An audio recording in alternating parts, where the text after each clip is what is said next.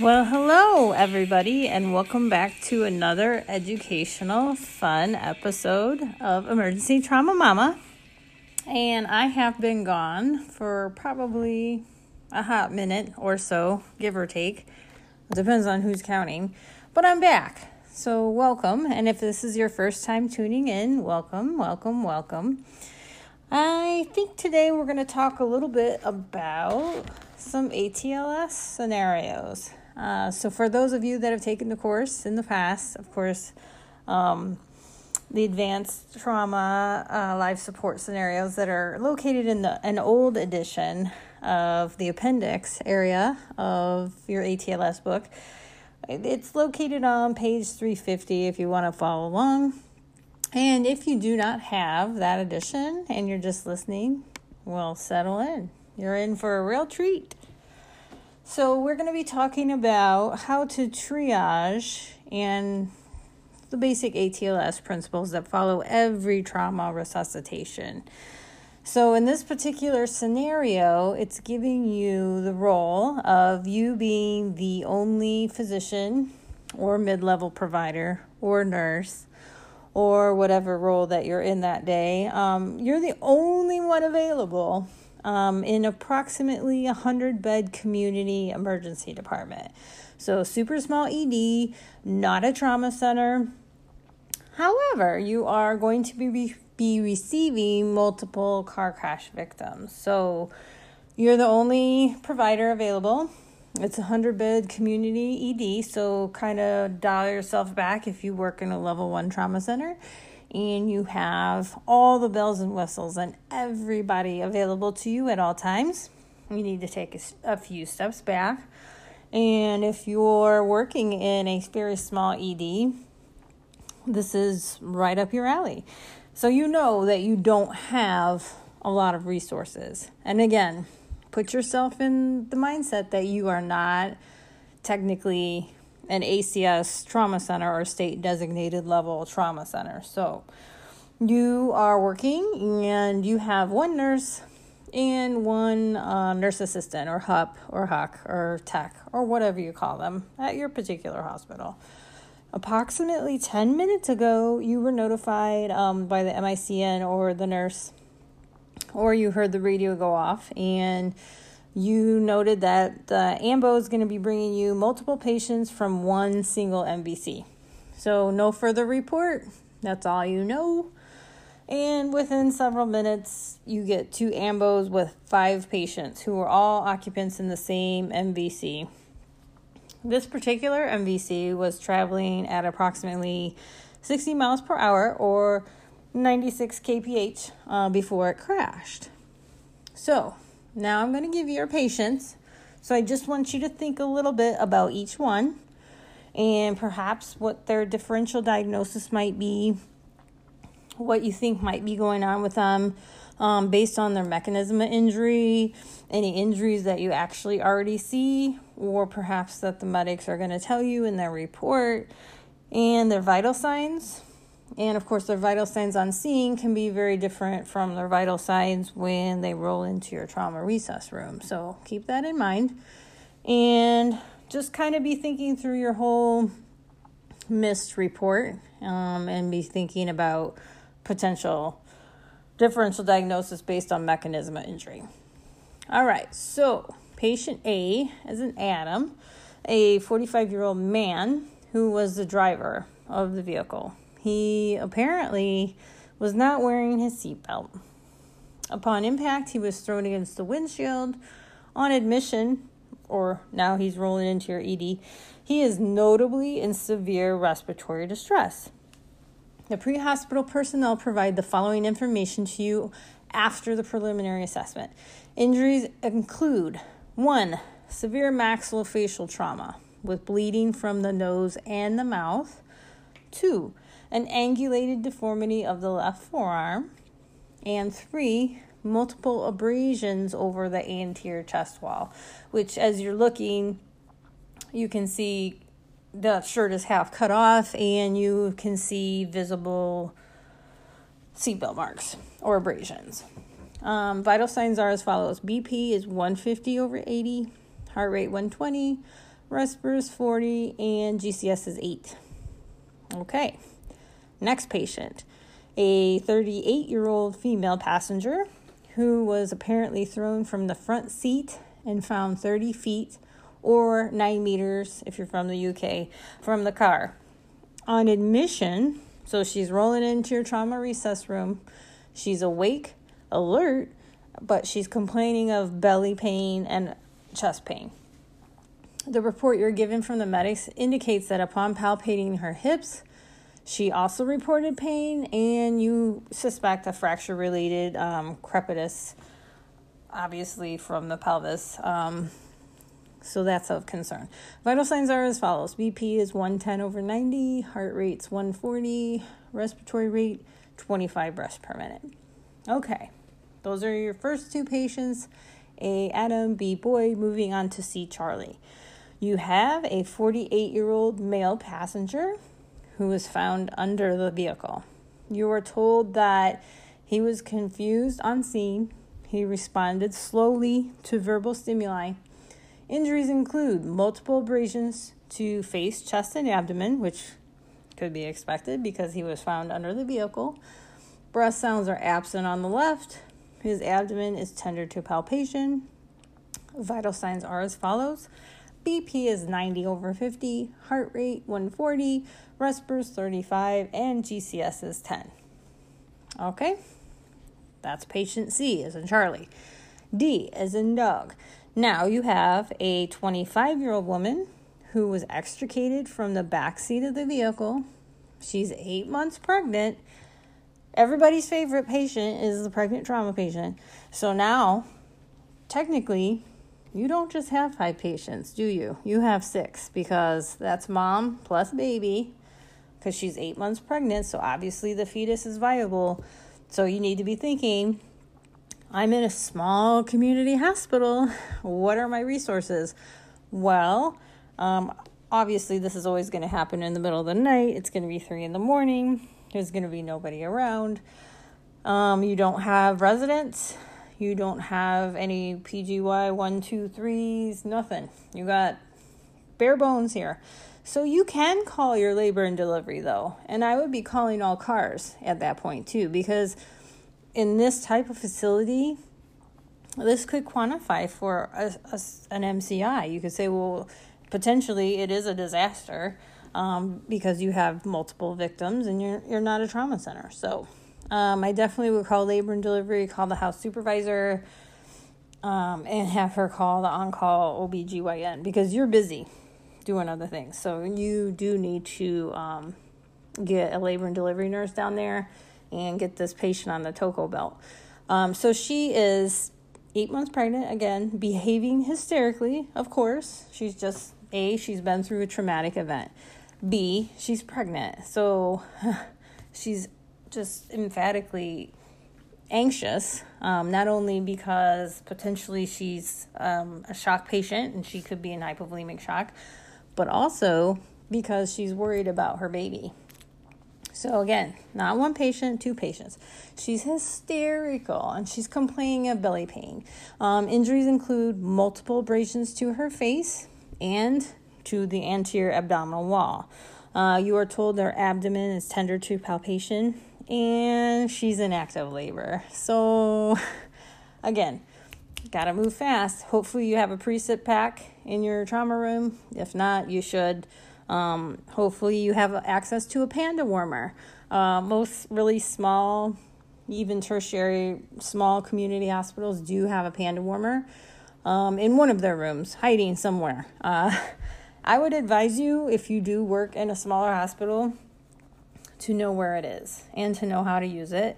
And if you don't, to get an in-service on it for your monthly skills or your skills day or whatever you do for your skills. You need to know, because this is not the time when you're getting all these traumas back to back to back to say, it would be a good idea if I knew how to turn on the panda warmer and even just start the warmer. However, you don't. So again, knowledge is power. So make sure you know where your equipment is. in the trauma resus room and how to access it and how to use it before these types of patients roll into your room. Vital signs are as follows. Blood pressure is 120/80, heart rate 100, respiratory rate 25 breaths per minute. Okay, so that's patient D. And last but not least, patient E, as in Edward, is a 6-year-old boy. So now we had a pregnant trauma patient. Now we have a pediatric trauma patient.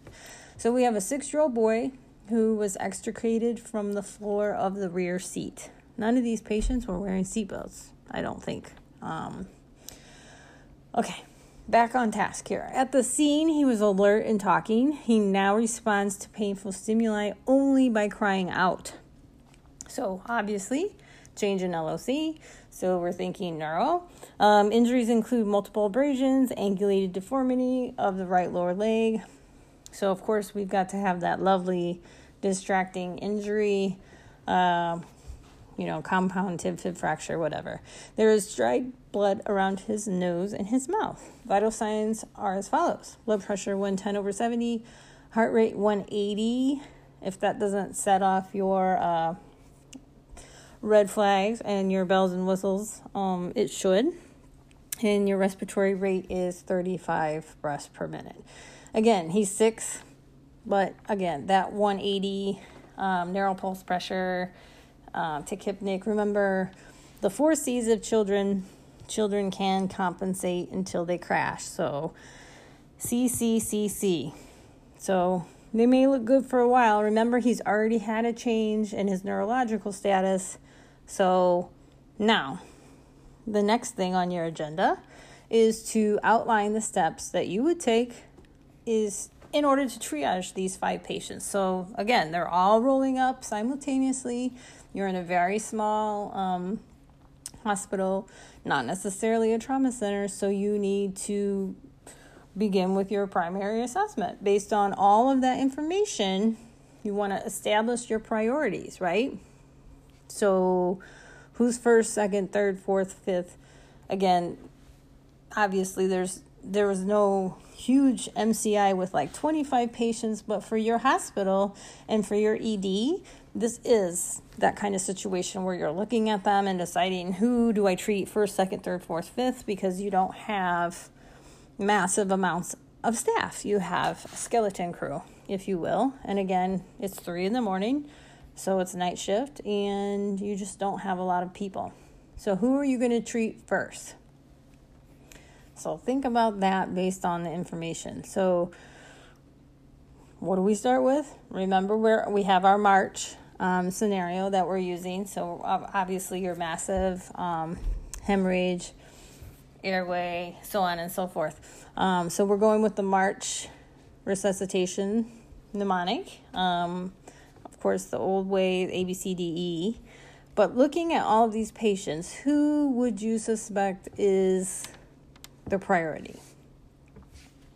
So remember that we didn't see or hear that anybody was actively hemorrhaging to death. So although there was plenty of distracting injuries, everybody kind of had bumps and bruises and lumps and ecchymosis, and one guy sounded like he might have had his seatbelt on. However, lots of distracting injuries will lead a provider down the wrong path. So remember, so no one's actively hemorrhaging to death. Okay, so move on to the next thing. So airway. Who has the airway problem? So remember, the patient A, he had severe maxillofacial trauma. So if that didn't set off your bells and whistles for intubation, it should have. You can always proceed with RSI, or some places are actually doing like more of a delayed sequence intubation now, where you actually have the O2 in their nose and you've got the mask on their mouth and you're kind of taking your time a little bit. With this type of patient, we're thinking more LaFour fracture, because we don't have a film. We can't tell if it's 1, 2, or 3. However, with the severe maxillofacial trauma and with the mechanism of injury, so no seatbelt, thrown against the actual steering wheel and the windshield. It doesn't say spidering of the windshield, but I'm going to go ahead and add that based on his mechanism of injury and his face. So his face is all mashed up. He's got active bleeding, although he's not hemorrhaging to death, from his nose and his mouth. So what are we thinking here? We may have to crike this guy. So let's move on to why he's first. Obviously, he has an airway problem. It's major upper airway obstruction. Of course, this guy is going to need to be tubed or criked first. He has fractures, hematoma. We don't know what else is going on in his brain, but we know that he can't support his own airway, correct? Because his GCS is 8. I still go back to the old school way of thinking, and GCS is less than 8. We don't always intubate now. There is such a thing as end-tidal CO2 and looking at the whole clinical picture. However, this is a trauma patient, and he has a LaFour fracture, and he's tachycardic. He's hypertensive, but we don't really know if he has underlying, existing hypertension or if he's starting to get some weird Cushing's triad. We don't know that yet. But he's tachycardic, he's tachypnic, his GCS is less than 8. He can't support his own airway based on his maxillofacial fractures. We need to crike this guy. So he's your priority. And so your second priority, there was a pretty big clue when I said something about breath sounds, because I really didn't tell you anything else about anybody else's breath sounds except for patient C. And he was the 48-year-old male patient who was found under the car. So he's already rolling in with absent breath sounds. So hemopneumo. So you've got no breath sounds whatsoever. His abdomen's tender to palpation.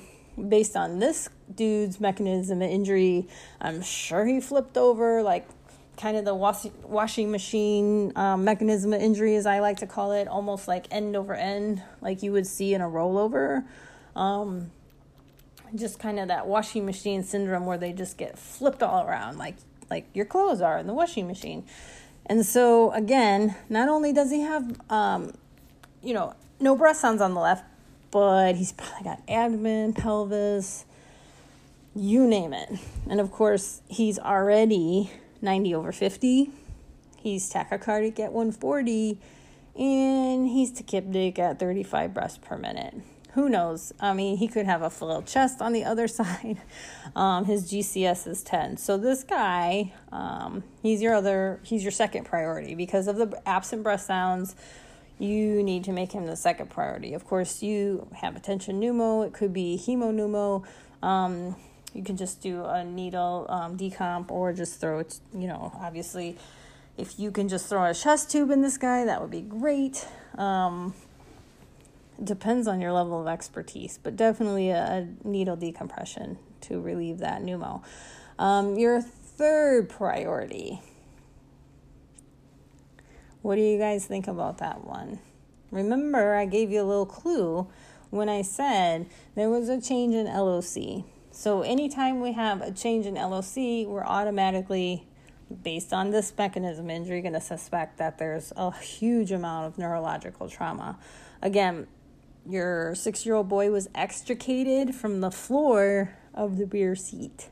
So probably not in any kind of proper restraints. Who knows? Again, this kid was alert and talking, and now he's only alert to painful stimuli. Again, there was the blood pressure was 110/70, but heart rate 180. So remember, children can compensate until they crash. The 4 C's of children. Heart rate 180. Oh my word. That is not good at all. So again, this child has polytrauma, right? Multiple trauma everywhere. Head trauma, chest, abdomen, pelvis, change in LOC, no bueno. Your initial treatment, of course, is to secure and protect the airway and then to move on through your primary and secondary assessment. Of course, again, if you don't do kids in your facility, which I'm going to go ahead and jump on the thought train that this 100-bed community hospital does not have a pediatric trauma surgeon on call, this kid needs to be medevaced out. So transfer this kid to a peds trauma center, preferably a level 1, a level 2, whatever's closest, but get this kid out. So priority number 4. What do you think about that one? Patient B. Remember, patient B was the 38-year-old female who was thrown from the front seat and found 30 feet from the vehicle.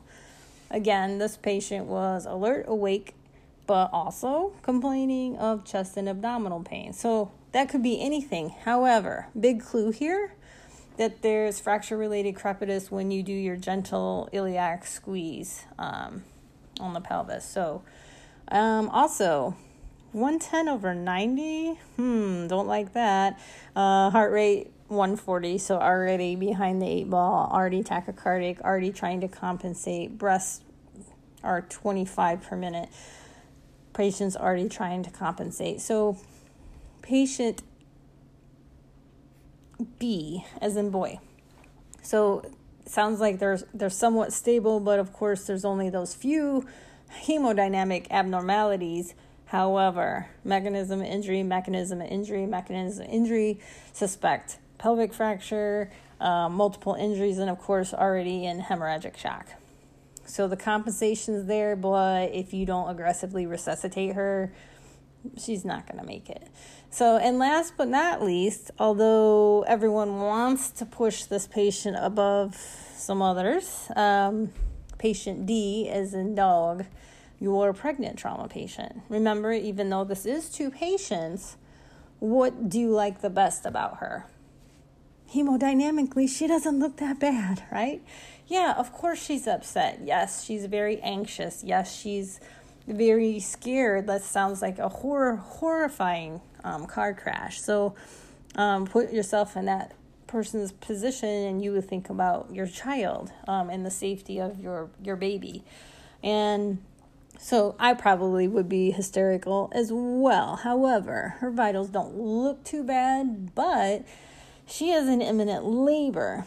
The key to this patient is it doesn't say that she has bright red bleeding or that she's, spotting or that her uterus is prolapsed. So the things that we worry about, like abruptio placenta and those, pregnant trauma patient things that we always worry about first, we're not hearing those key words.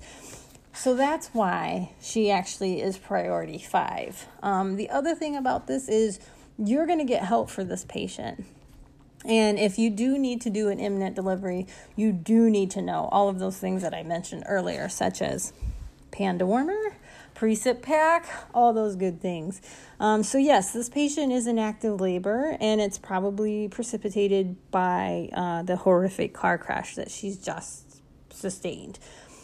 However, after she's examined and stabilized, you need to worry about, of course, fetal distress. So that's why I mentioned you need to get those labor and delivery nurses down there, the ones that are actually certified to, look for late decels or any kind of fetal hypoxia. Because remember, if mom's hypoxic, baby's really hypoxic. So remember also supine hypotension syndrome for our pregnant trauma patients that come in C-collared and backboarded. So they may have that lower blood pressure, although hers was 120/80. So it didn't look too bad, but let's say she's 90/50 and you're like, oh no, she's in shock. Where's she bleeding from? But there's absolutely zero bleeding. And that tends to be because, the baby is ready to be delivered and, that baby's on the vena cava. So that's going to dump the pressure. So just gently tilting the backboard to the left side. Actually, now they're saying through evidence-based practice, it doesn't matter which side.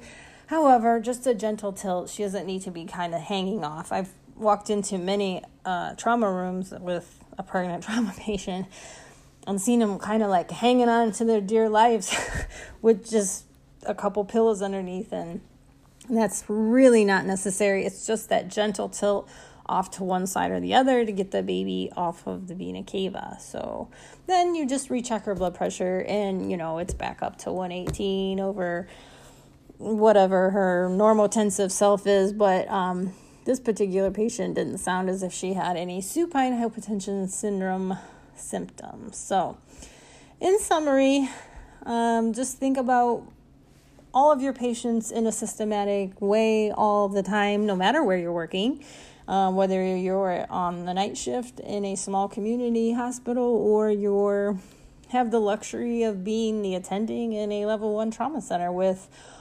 all of the bells and whistles. You've got a maxillofacial surgeon, so you've got EENT, you've got plastics, you've got ortho, you've got neuro, you've got everything at your fingertips.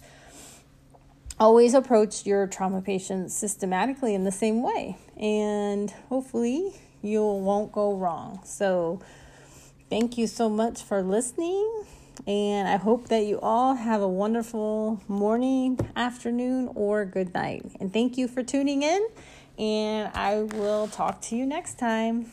Bye-bye.